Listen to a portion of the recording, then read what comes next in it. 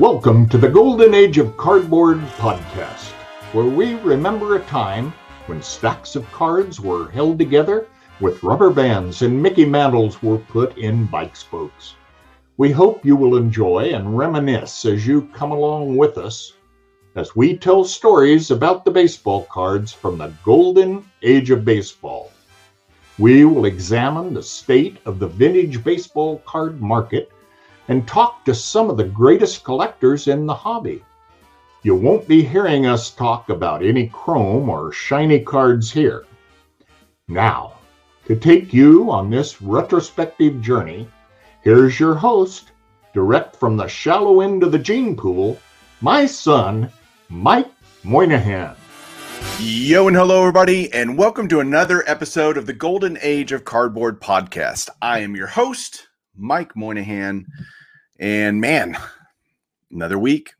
Hopefully going to get this episode out Tuesday or Wednesday. You'll be listening to it on the podcast. It'll be on YouTube. You can check it out everywhere. Just a proud member of the Bench Clear Media team.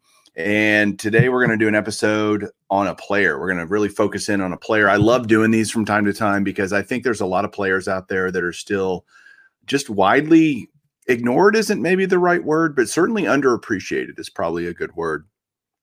And it's one of my players that I remember as a kid when I first got into baseball in the early 80s. He was kind of a legend, and it's Carl Yastrzemski, lifelong Boston Red Sox outfielder, designated hitter, etc. And we're just going to dive into his career, his playing career, certainly his cardboard career. We're going to talk about autographs and all of that. And I'm really excited to do that. And I really didn't want to do this one alone. I wanted to bring in somebody that also shares a passion for Carl Yastrzemski. And I'll explain why we're doing Carl Yastrzemski here in a second. But let me get my guest on here and we'll start talking to him. And it's my brother from the North, Mike Samuel, also known as Canadian Cards on YouTube. Hey, Mike, how you doing? I'm doing well, Mike. How are you? I'm great. Welcome to the podcast, man. It's your first podcast with me. It is. I'm excited. And I was saying to you off, I'm thrilled that you asked me to do this. And when you said, hey, we're going to talk Carl Yastrzemski, I'm like, that's my guy. I'm all in. I'm all in. Let's talk. So, yeah. So Mike and I have known each other now going on 2 years. Yeah. Is that right? That's right, Mike. We met at the National. We met in person at the National in 2019 in Chicago. Yeah. And had a great time hanging out there. And we've just become super good friends ever since. Yeah. And I just want you to know I really appreciate your friendship and I appreciate you being on the podcast. So, yeah. Same here, Mike. It's like I said, it was, when I first got into YouTube, I have to tell the story because it kind of ties in and it's kind of comical. Is you were one of the first channels that I watched along with others. And then, I made a few comments and stuff. And I think it was, you reached out to me and commented back. And I said to you, hey, I'm thinking about doing some YouTube. You were very encouraging. Do it. This would be great. It's always getting other people to make content. And then we just kind of hit it off. You started watching my stuff, and it was kind of funny. The first time we did meet was at the National in 2019 in Chicago, and I asked prior to if I could interview you for my channel, and you accepted, and that's when we had the whole groupie thing. Some woman from across the room was like, "It's my baseball collector," and I was like, "Are you kidding me? You have groupies here? What's going on?" So. Yeah, it's been great. It's been great. It has. And we're friends. First of all, we both have great first names, Mike, obviously, but you're a hockey. It just shows how this hobby can be, doesn't really matter what you're into. Yeah. I mean, you're really into hockey, but we have a lot of common interests too. A lot of things we like that we both enjoy. And you can appreciate the other people's stuff, even if it's not exactly in your, milieu of cardboard, right? Absolutely. My whole thing is that, being up here in Canada, it's hockey everywhere. Prior to COVID, card shows, everything was hockey. And I mean, growing up, I fell in love with the game of baseball. In 1975, my first game I ever watched was Game 6 of the World Series. My cousin actually made me watch it. Yeah, my cousin actually made me watch it. And I watched Fisk belt that homer. And I'm like, I'm hooked. I'm a Red Sox fan. I knew nothing about their history. Nothing. Didn't know Babe Ruth played for him. Knew who he was. Didn't know nothing about him, about the team and their drought. And, then I watched Game 7 and they lost. And then I was like, wait a second. These guys haven't won. And there's a curse and the whole bit. But, I became a Red Sox fan. And I think getting into YouTube and finding the baseball that I could see on YouTube and going to shows now in the U.S. is giving me a wider scope to obtain. And eBay is always there too, but sometimes that can be a little much. So definitely have an appreciation for baseball, even though we're hockey crazed in Canada. Well, you will be happy to know that I'm wearing my Yo and Hello T-shirt, just in honor of you. But let's talk, Carl Yastrzemski, one of those players that I've long talked about, different guys that I think are either underrated, underappreciated, whatever, word you want to use to describe them. And there's a lot of them out there. And Yaz is, when I started really doing research for this show tonight, I went and just read and refreshed my memory with his statistics. He was amazing as a ball player. I mean, absolutely amazing. What about Carl Yastrzemski did you find attractive? What made you really start following him, liking him, collecting his stuff? I think, being a Red Sox fan, obviously, when I decided to jump in and go after, a run, as we say, a player era run, Ted Williams was too expensive. I wasn't going to go down that rabbit hole because it was just going to be too costly. But when I look at Yastrzemski and you look at his career, 23 years, same team, like it's rare. It's even more rare now because of contracts and big money and stuff like that. But, just 23 years with the same club, the loyalty to the Boston faithful, I thought that was a huge, he's to me, he's Mr. Red Sox.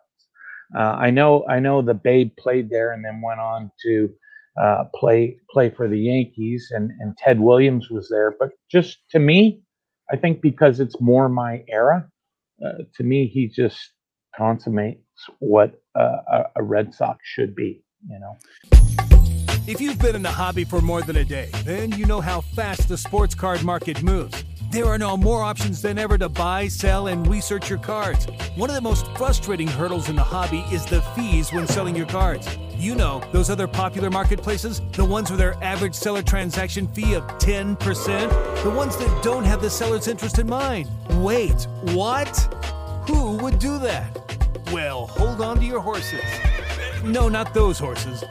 Welcome to the Card Flip, a place where we want to provide a simple alternative to buying and selling cards. No clutter, just you, graded cards, sealed wax, and the easiest of transactions. So what do you say? Are you in? Great! Welcome to the Card Flip, the seller's marketplace. Welcome back, if anybody's still listening. Yeah, so Yastrzemski started his career in 1960, right? And talk 61 actually was. You're right. Sorry. 61 was 60 Topps is his first card. Right. You're right. 61.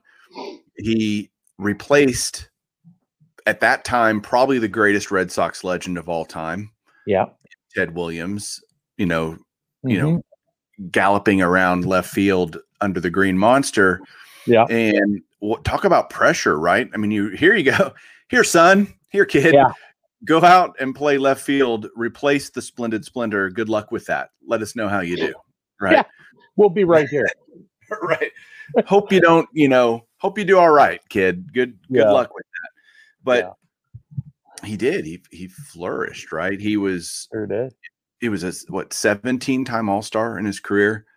Yeah, 18 times. I thought maybe I wrote it down wrong. I took some notes. I thought it was 18-time All-Star. 7 Gold Gloves. 7 Gold Gloves. He, actually grew up in Long Island, right? Yeah. In Southampton. Yeah. And I learned a lot. I told you this earlier off air, but I didn't know he went to Notre Dame to play basketball. How cool is that? Yeah, he did. And the one thing I found out too is that because of his contract with the Red Sox, he never graduated. He took business at Notre Dame but made a promise to his parents that he would, finish school. And he graduated with a business degree from Merrimack University in the Massachusetts area. And that didn't happen until 1966.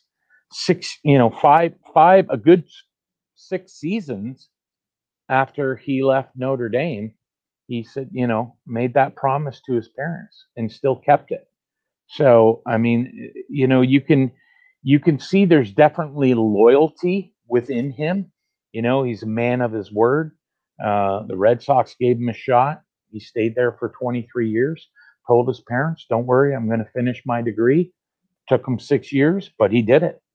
So I think there's a lot of good character traits in Yastrzemski that, I think that's a bit of a draw towards him too. Yeah. And he was raised by, his parents were from Poland. I mean, Yastrzemski's one of the most unusual last names of any, super famous baseball player, like a Hall of Famer like Yastrzemski. And, for the longest time, I could never spell it. Now I can spell it because I follow it a lot more. And I have also completed the player run, that's the reason we're doing Carl Yastrzemski is I knew you had just finished the player run of it, all of his Topps cards and whatnot. I have just completed it as literally the other day, thanks to you, by the way, because you sent me my last 2 cards. I bought them from you that I needed. I'm going to show them here in a little bit. And I love completing player runs. It's so cool to see them all together and, then you lay them all, if they're in a box, they're not as much fun, but when you can pull them all out and show them in one fell swoop, it's very satisfying. It's one of those hobby satisfying things. Absolutely. Satisfaction that's unusual and very cool. So I'm telling, and the point of doing these is to get people to, I haven't really thought about Carl Yastrzemski before, maybe, or Rod Carew that I've done before, or whoever. Yeah. It's and it's this thing that I talk about a lot. A lot of us talk about it. Carl Yastrzemski's still alive. Yeah. And the time to do a player run, the time to get autographs, the time to do that when it's never going to be cheaper than when they're alive. Right. And we know this. Go ahead, Mike. No, you touched on that. And we know in this hobby too, Mike, is that, it's morbid to say, but it's just part of the hobby. Someone passes away, the cards skyrocket. I don't mind talking about Yastrzemski now because I'm done the run. You know what I mean? If anything, I might do some upgrading with it, but it's one of those you almost don't want to bring attention to what you're collecting for fear that other people will jump on, and then it's like, oh, now I've got competition on eBay or wherever you're getting your card, whatever source you're getting them from. You just kind of want to keep it under the radar. I mean, I haven't really, I show them off from time to time, but you're absolutely right. I did my tabletop showcase because of you, watch you do them before. So I thought I'm going to do them because just showing them one at a time doesn't really give it justice as to the full scope of what you got. And I mean, I included everything. I've got autograph stuff, and I've got multiple cards that are just raw and top loaders, and I've got magazines from the 60s with Yaz on the cover, and all kinds of stuff. So to put it out on my dining room table and just to look at it, I literally stood back and I was like, wow, like it's pretty cool just to see it all sitting there. Had a lot of fun doing it. So and refresh my memory. The last two, I can't remember which two they were that I sold you. I know one was a 67. What was the other one? The 76. Oh, So right. That's right. what I think we should do is let's go through his career a little bit. And as we do that, we can show different cards that we have. I've got a few here that I'm going to show. Unfortunately, if you're listening on the podcast, you'll just have to go to YouTube and check them out, but we'll describe them for you as best we can. So I have two of his rookie card, which is 1960 Topps. He's got that famous rookie star card, you know, with that nice portrait. I have a PSA 6 in that. What's your grade on yours? 6 as well. 6 as well. It's a great collector grade. These are about, in this grade, you're looking now at about $400 to $500 for this card now in a 6.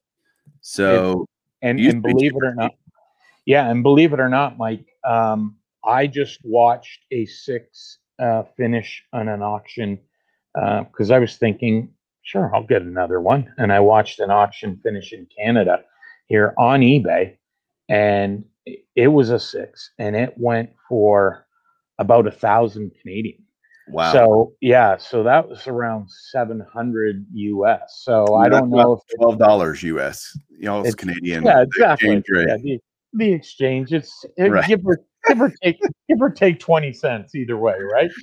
So it's definitely getting up there for sure. So his rookie card's certainly popular, and I would put Yastrzemski in this weird, not unusual completely type of dynamic within the hobby, but I would put Yastrzemski, Stan Musial, some guys like that in that wherever they like. Stan Musial played for the Cardinals his whole season. Brooks Robinson played for these guys that within that city and that area where that team is popular. Yeah, those players are literally like gods. Yastrzemski in the New England area is considered holier than thou. Yeah. Just as Musial is in St. Louis, just as Brooks Robinson is in Baltimore. Outside of that, though, not as popular, but I think that hometown popularity / legendary status makes all of their stuff shockingly expensive. Yastrzemski's stuff is not as cheap as other Hall of Famers from his era. And I think it's that again, hometown drive of people wanting to collect his stuff because he's just who he is.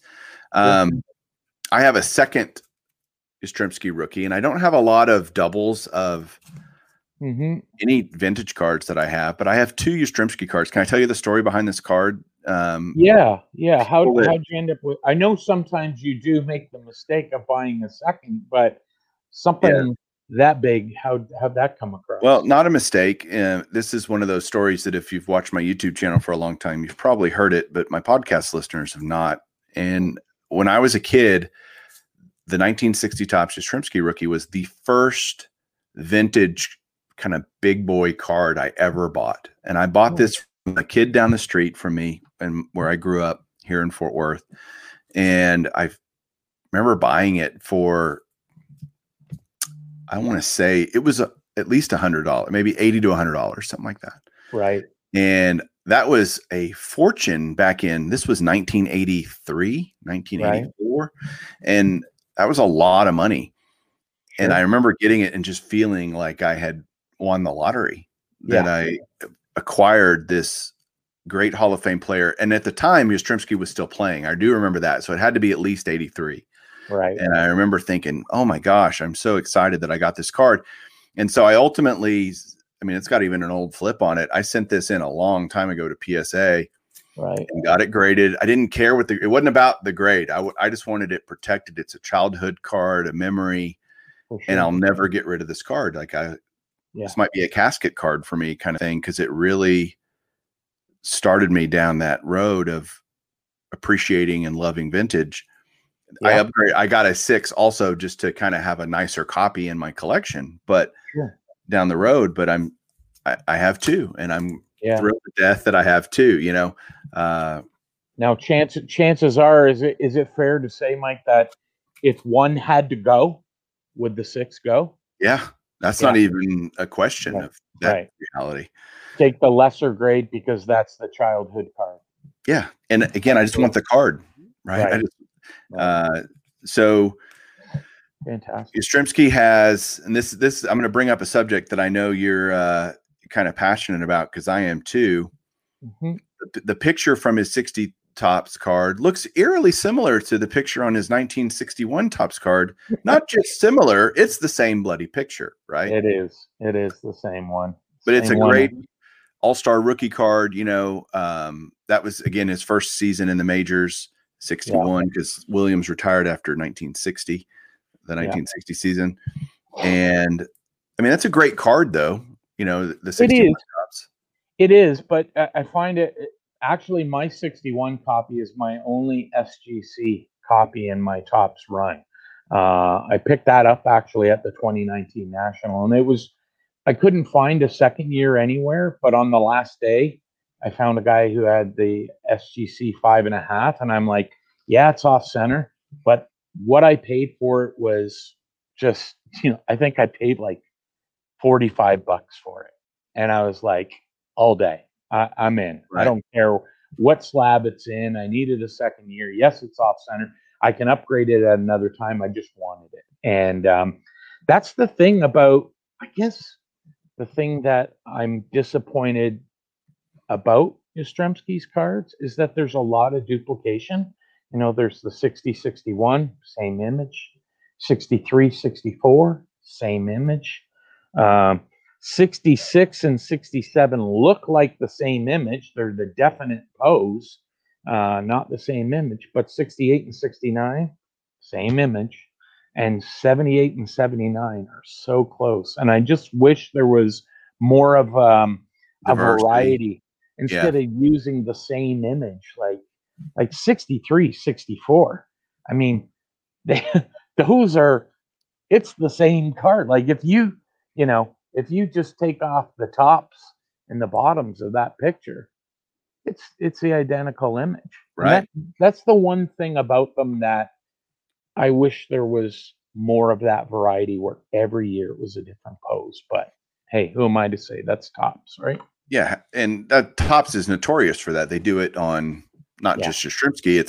It was a common thing, and to me, it's just pure laziness. I don't know any other way to describe it in terms of how I feel about it. For sure. We can't go back and change it, but I agree with you. I think it's annoying at the very least, for sure. And lazy is how I feel about it. So, So in 63, Yaz really, his career starts taking off, right? He wins his first batting title in 63, I believe.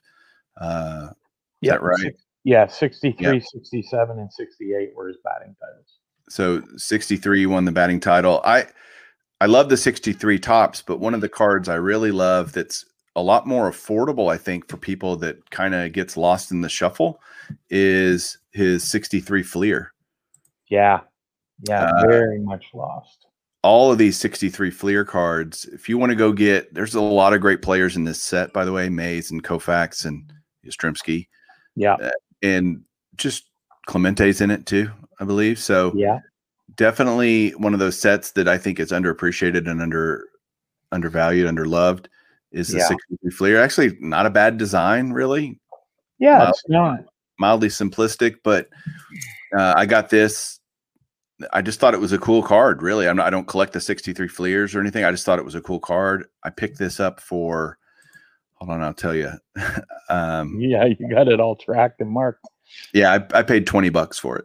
So, and it's a PSA 5, but it's a nice card. Do you have the 63 Fleer? I do. I have it right here. I have it both. I bought it originally raw at a card show because a guy had it for $20, and I have it in a stack over here that raw. And I just thought, okay, one day I'll send that in for grading, and never got around to it. And my 63 is an 8, and I got that for a song. Just following it, I followed a few of the auctions, and it's old. It's got the very old flip, like that's incredibly old. One of the first. The serial number on the PSA card is very low, and yeah, I got it for a song, so I'm like, why the heck not? I might as well just grab it. And yeah, I love it. It's very reminiscent of the day. But again, Fleer, not, they went out and did their work and got an actual. It may not be an action shot, but at least he's posing. Right. Like Thompson 63 has their pose, and 64 they're like, oh, we didn't get Yastrzemski this year. Let's just use the same one from last year, and we'll change the design. It's like, come on, guys, give us a break here. So 65, 66, but are great years for Yastrzemski, but we got to spend some time on the 1967 season. Absolutely.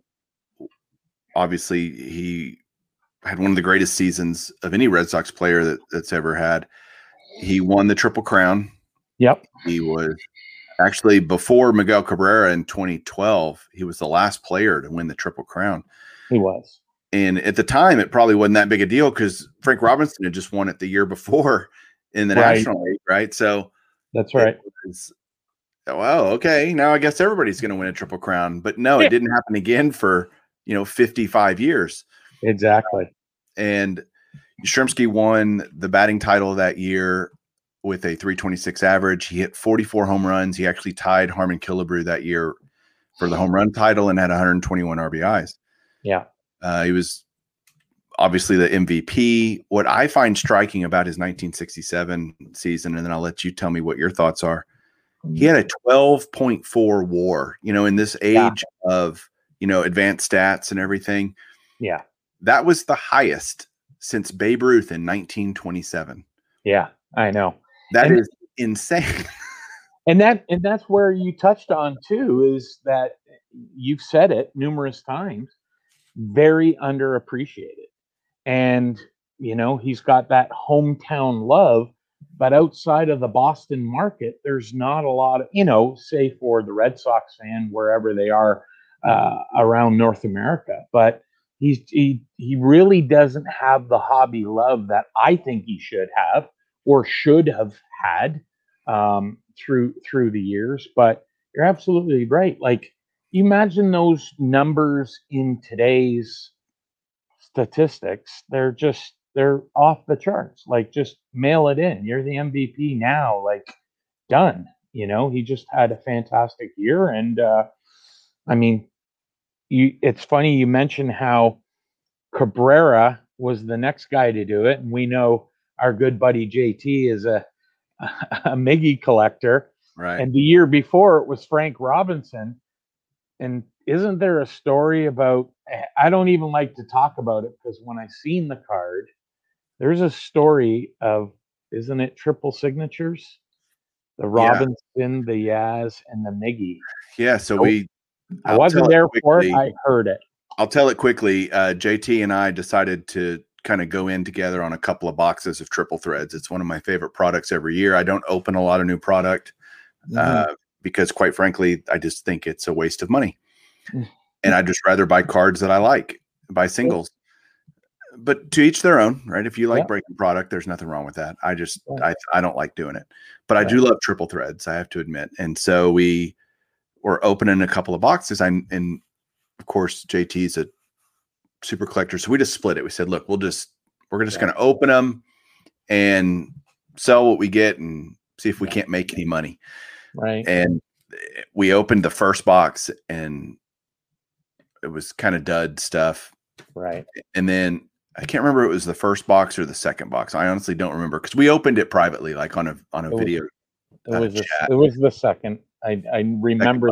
Okay. I remember hearing about it. Yeah. So the second box we opened, the hit. It was essentially a case hit of Triple Threads. It was a triple auto relic of Yastrzemski, Frank Robinson, and Miguel Cabrera. And JT dang near dropped he couldn't believe it.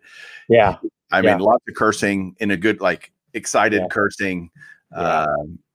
It's funny because I woke up the next day to a message because I think you and or he told me, sent a message to me. You're not going to believe this. Like, are you awake? Are you up? Right. And because it was late. It was late. Yeah. And I was already in bed. And the next day I'm like, what's going on? What's all the commotion? And I think you said, like, talk to JT. He has something to show you. And then he showed me the card, and I was just like, what? I'm like, is that for sale? He took the card like he's like, no, it's not for sale. Yeah. And you would, as a Yastrzemski guy, you would love that card too. And the what it means, the last 3 guys to win the Triple Crown, all the great connections. I think it was numbered to 9. Wow. And so, needless to say, JT kept that card for his personal collection, and as he should. We worked out a deal where he got to keep that, and he should have kept the card. That was fantastic that he got to pull that. Yeah. But back to Yastrzemski alone, his 67 Topps is one. I love this card. I love the way it looks. The 67, which is a very pricey Yastrzemski card, really. It is. And it's because it's a couple of reasons. It's his Triple Crown year, right? Everybody knows he won the MVP. And so it's just a very popular card for Yastrzemski. Yeah. And I have a 6 in that card. I just showed it, which I just got from you. Thank you. You had bought a collection of Yastrzemski stuff, and you were nice enough to help me fill my run because you already had a 67, right? Your 67 is what, a 10 or something? No, it's a 7. It's a 7. Yeah, but you're right. But you and I both talked about this because it was one of the. I think you needed this in the 76. Right. I needed this, the 69, and the 71. So you needed 2. I needed 3. It became a situation where I found a guy a couple hours north of where I live, who was selling a bunch of Yaz slabs. And he had the 67. Now, I had already obtained my 67. I sent a picture to it. I remember you saying, I'm jealous. That's one of the ones. I can't find it. They're so expensive. We've had talks. Why are they so expensive? Right. It's the Triple Crown year, right? Right. Which you would think the 68 would be, because the 68 actually shows his 67 stats, right? Right. But it's the 67 card that seems to be the one everyone wants. And I know there's a lot of problems. I think both of us have had problems finding something centered or even decently centered. Right. And I think your 6 is pretty well centered, as is my 7. Like it's perfect for the grades, the centering of it, And the whole thing about it is it's just everyone wants the 67 card. Everyone wants it. And, when I drove up north to get them, I made sure. I said, Mike, isn't the 67 the one you want? And I sent you the picture, and you're like, yep, worked out a deal. And I know you panicked a little bit, right? You panicked when I mailed it to you because you're like, Mike, I haven't got it. I'm like, Mike, I'm telling you, it's like mail comes from Canada on Pony Express or dog sled, and there's no snow on the way to Texas, so it gets really slow the last week or so. But I was quite happy to hear when you sent me a text, I got the cards. I was like, okay, good. Now we can both rest easy, because obviously I was a little concerned too, and it was taking a little bit longer than it should have. I knew it would be a couple of weeks, but. Yeah, it's just great to have them both in our collections. For sure. And then 68, Yaz wins a batting championship again. In fact, he won his batting championship in 68 was 301, which is the only time, or it's the lowest mark to win a batting title ever in Major League history. Right. And he was the only American League player to even hit 300 that year. That's the year of the pitcher, 68, you had Bob Gibson and Denny McLain and, know, all that jazz. And then they lowered the mound and it got a little more fair. But I like his 69, 70 Topps is a great card. The last one you said you got was the 71, right? 71 was you needed. Yeah, that one eluded me for a long time. I watched so many of them on eBay, and anything 71 it's just the nature of that card, the black borders, very tough. And, when I finally got the opportunity to get one, I just grabbed it because it was too good of a deal to pass up. I was watching sevens hover around the $250, $300 mark. And I'm like, oh, and JT was at a show actually in Cleveland, Ohio a few weeks ago. And I happened to send him a message. I said, if you see a 71 Yaz, let me know. And he said, what grade? And I said, well, I'd like it in a 5 or a 6, so I'm not breaking the bank because I knew how expensive it would be. But I said, I'm open to anything if it's a fair deal. He called me within an hour and he's like, I got one. It's the only one in the show. And I was thinking, just please tell me it's a decently graded. I don't need any. He's like, it's an 8. And I was like, oh, I just fell silent. I'm like, this is going to cost me, right? But it was a good price. It was a good price. I pretty much got it for the price of a 7. Yeah. So I said, what's the guy's PayPal? And I sent the guy the money directly, and JT waited at the table and then handed it over and said, he just sent me the money. Here you go. So he said, I'm walking away. I got it. I was like, thank you. So I did it. I love that card too. We all know the issues with 71 tops. It's just a little portrait headshot, but what's great is Yastrzemski's career was so long. He had this breadth of cardboard that just spans from 1960 to 1983 for crying out loud. He goes from being vintage to into the more, early modern era. Right. And here's my 76, by the way. Sorry, go ahead. No, I read a story actually today. That's your 76 there. That's the other one I sent you. It is. I read a story today where Yastrzemski said that, he retired in 83 because he could see the numbers going down. He wasn't able to do what he could normally do. And he was 44 years old too, right? Yeah, but what he said was, had he had known that Roger Clemens was going to be as good as he would have in 84, he would have stuck around one more year. Yeah, I read that story too. Yeah. And I thought to myself, wow, that would have been really good just to have him around for another year. But I mean, it is what it is. I mean, he still had a great career. One more year. Sometimes I think athletes, they just know when it's time to go. And I'm kind of glad that he went when he went, because his numbers were really starting to drop off. And you don't want to see someone like that, holding on to a pipe dream and they just, I don't want to say embarrass themselves, but they're just not who they used to be, And Ted Williams, when he retired, why are you retiring? He said, or it was either Ted Williams or Joe DiMaggio, who said, well, I'm retired because Joe DiMaggio retired at like 36 or something. And why'd you retire, Joe? He said, I can't be Joe DiMaggio anymore. Right.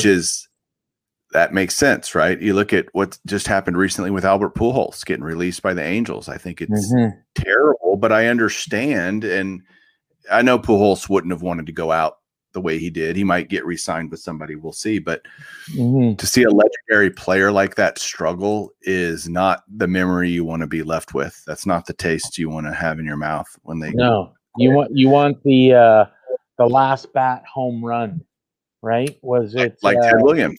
Ted Williams hit his last bat home run. Wasn't there a couple other ones? Didn't Ripken on his last at bat hit a home run, or in his last game? Maybe Jeter. Did Jeter do that? I'm pretty sure. But one thing, like, again, going through that era of cardboard with Yastrzemski, he was in this era of, like, he has a 69 Topps Super, and he had, all these cool things that Topps tried to do besides just the regular base card. Yeah. And one of them that I really love is I have the 77 Topps cloth stickers of Yastrzemski. And I have that in a 7. I just love these. And if you get one in hand, seeing them online or whatever doesn't really do it justice. I mean, it's literally a cloth sticker, and I just love them. I think they're so cool. I have Nolan Ryan and I have Carl Yastrzemski in the cloth stickers. Well, so, that's one that I don't have for the Topps run. I don't know if that's going to disclude me because I have all the base cards. Yeah, as he waves it tauntingly at me. But it's one of those. I mean, there's so many other cards. I mean, I sit back and look at, okay, how many other items can I get for Yastrzemski? I mean, can I go after all the leader cards? Do I go after, the pinup poster and this and that? And I mean, the stand-up Yastrzemski is very expensive. Very expensive. Very, very expensive. Yes. Yeah. And I'm just kind of like, okay, I've got all his Topps base. You mentioned the cloth sticker. I have 177 cloth, and it's a former Red Sox Louis Tiant. That is my only cloth sticker from 77. So that's something that'll probably have to go on the next to find is the Yastrzemski cloth sticker. So, well, I bought it a little over a year ago. I paid $11 for it for a 7. Just to inspire you to go try to find it. But with the boom now, it's probably 1,100. Right. So, right.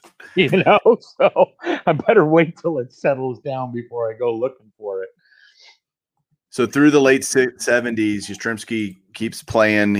In 79, he goes over 3,000 hits for his career, ultimately ends up with 3,400 and change in terms of career hits. Huge number, but that's a huge number. 34. Yeah, that's a big number of hits. And not a ton of home runs, 452 for his career, but his last Topps card is 83, right? Yeah, 1983. A classic card.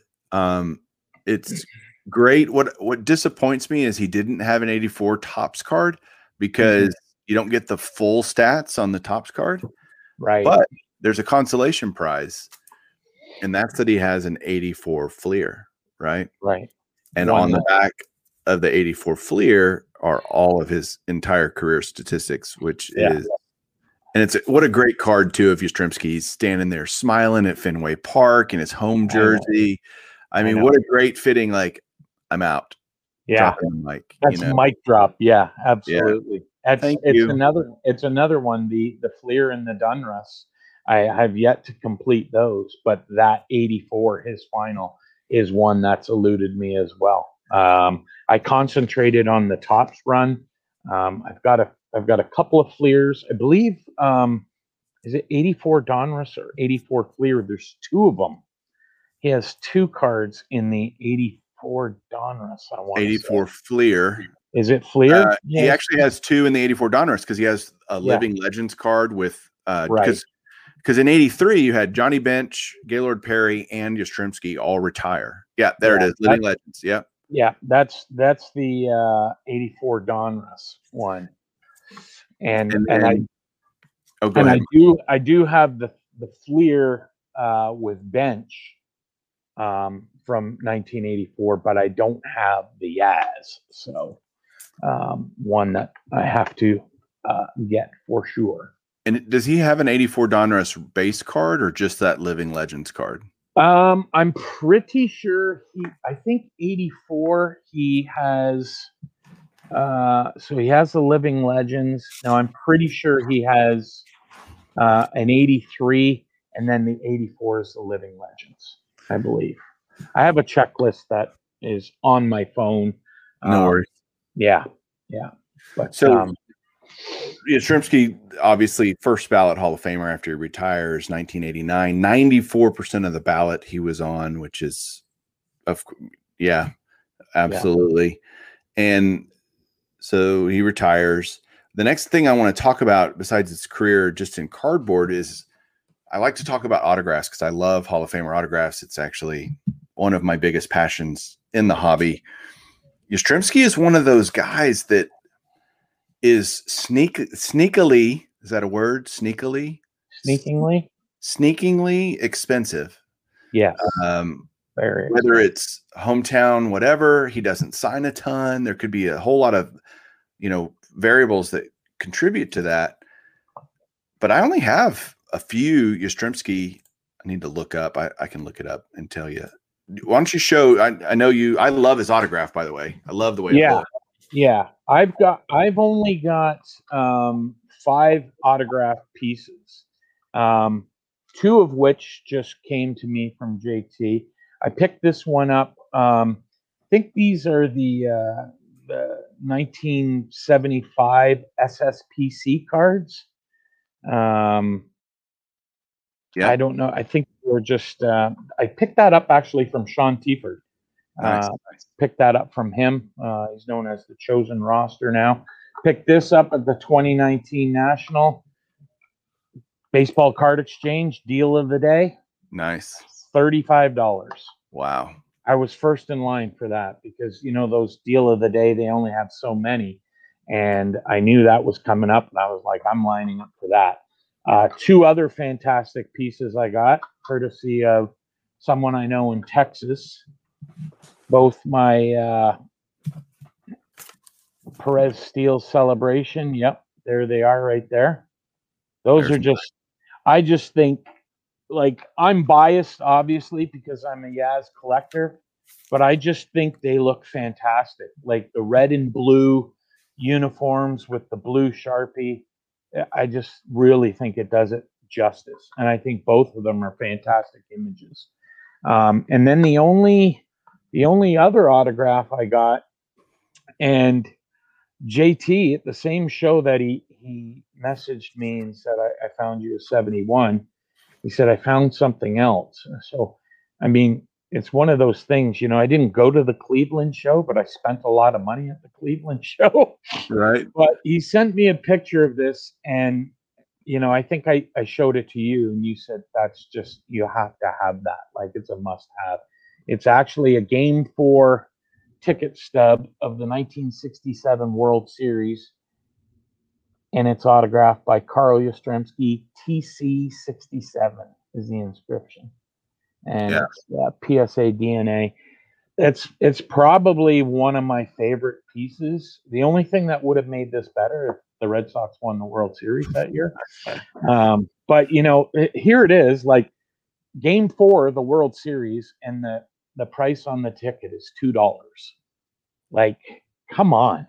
I know inflation and cost of living was a lot tougher back then, but I got to think $2 for a World Series ticket in 67 is still probably reasonable back then, even for a bleacher ticket. So, yeah, aren't you glad you picked that up? It's like, like I said, the ticket is in rough shape, but I think I like the fact that it's in rough shape. It looks like it's been used and it was stuck in someone's wallet, and, someone had it for years and somehow got it signed and slabbed up. And I mean, you can see through the back too, Mike, like the colors are coming through of the ink on the front, but it's just, I just love it. I just love it. And, fantastic. Fantastic. When I talked to you about it, you were like, Mike, you got to get that. And I said, I did. I got it. And that's an area of the hobby that I think is completely ignored is signed tickets like that. Like if you got a ticket stub from Yaz's 3000th game or something and got things like that, to me are super cool. You've got the historic factor, just so many things that come together with a piece like that. I think that's awesome that you have that. I'm so glad you got it. I'm glad I was able to kick you in the right direction on that. Absolutely. And you talk about Yaz's 3000 hit. So someone I know up here has a ticket stub from his 3000 hit game. And we've talked about it and we haven't come to an agreement in price. I'm still kind of kicking tires and wondering whether I want to pay for it. And I mean, it's not overly expensive, but sometimes you have to look at where your hobby dollars are going. Right. And I'm just, I'm just kind of holding out, seeing if I can get a better deal. Maybe the longer I wait, maybe he'll be like, okay, I'll knock it down a bit. But something I'm definitely looking at. Well, if it makes you feel better, and I know you know a lot about my collection. I only have 15 Carl Yastrzemski. Yeah, I know. It's pretty lame. So, pretty lame. You better pick it up, buddy. Weak, but his stuff is, again, sneakingly expensive. And so, but I would tell you, it's not going to get any cheaper if he passes away. When he passes away, not if he passes. He's not immortal, right? So when he passes away, yeah. Hey, get it now. We told you this about Hank Aaron. We told you this. I'm telling you about Willie Mays, about Carl Yastrzemski. So listen, this is 40 years in the hobby experience talking. I'm telling you, don't go to sleep on Carl Yastrzemski. Right. And that's I think a great sum up to this episode of. Yeah, I will say there's one card that I don't have here that's I'm waiting to come back from PSA DNA Slab. Is you and JT got me that signed Yastrzemski card 72, and I actually still have the JSA right here for it, but I thought it would look better in a slab. And so we bought that for you for Christmas. Yeah, so. you did. And it was fantastic of you guys to think about me. And so, I mean, that's off with Garrett getting slabbed through Slab City. So hopefully within the next month or so, that returns, and that'll go into the collection as well. Well, Mike, man, thanks for coming on the podcast. Thanks for, reliving our history of cardboard with Carl Yastrzemski and his career and whatnot. Tell everybody out there just how they can watch you and go watch your Yastrzemski tabletop showcase, etc., and catch up on some of your other stuff. Where can they connect with you? So Canadian Cards on YouTube. I'm also Canadian Cards on Twitter, at Canadian_cards on Twitter. And I also have an Instagram page too. Also Canadian_cards. I'm going to release my showcase around 5 p.m. Eastern on Friday. What would that be? The 14th? No, Thursday the 13th. 13th. Sorry, 13th at 5 p.m. And I think yours is going to be somewhere around there as well. An hour after yours, Thursday at 6 p.m. Eastern. You can go see my tabletop showcase. I'm going to do the same thing, lay out all of my Yastrzemski cards and show them off to you guys and let you look at them. So check that out on YouTube. Again, if you're listening on the podcast, I hope you enjoyed it. I hope it makes you, when you get to work or wherever you're going, commuting around, that you want to go learn more about Carl Yastrzemski. That's the idea behind these types of episodes. Yeah. And again, Mike, you were a great contributor to helping people learn about the great Yaz. So thank you. Well, I appreciate you having me on, Mike. I had a lot of fun. And, maybe we can do it again when Rafael Devers is in the Hall of Fame. So in 2047, we're going to be doing we'll have Canadian Mike back on for the next podcast. I'll book it down. I'll write it down. It'll be good. And I still get the same appearance fee as I do now, right? It's still $0. That's right. Okay. Yeah. Then I pay better than anyone else in the business. Exactly. I mean, that's how I get all these great guests is my huge appearance fee. Exactly. Well, thanks again, Mike. Everybody out there, thanks for watching. And you know what I like to say, Mike? Keep collecting. Keep collecting. See you guys later. Everybody have a great one.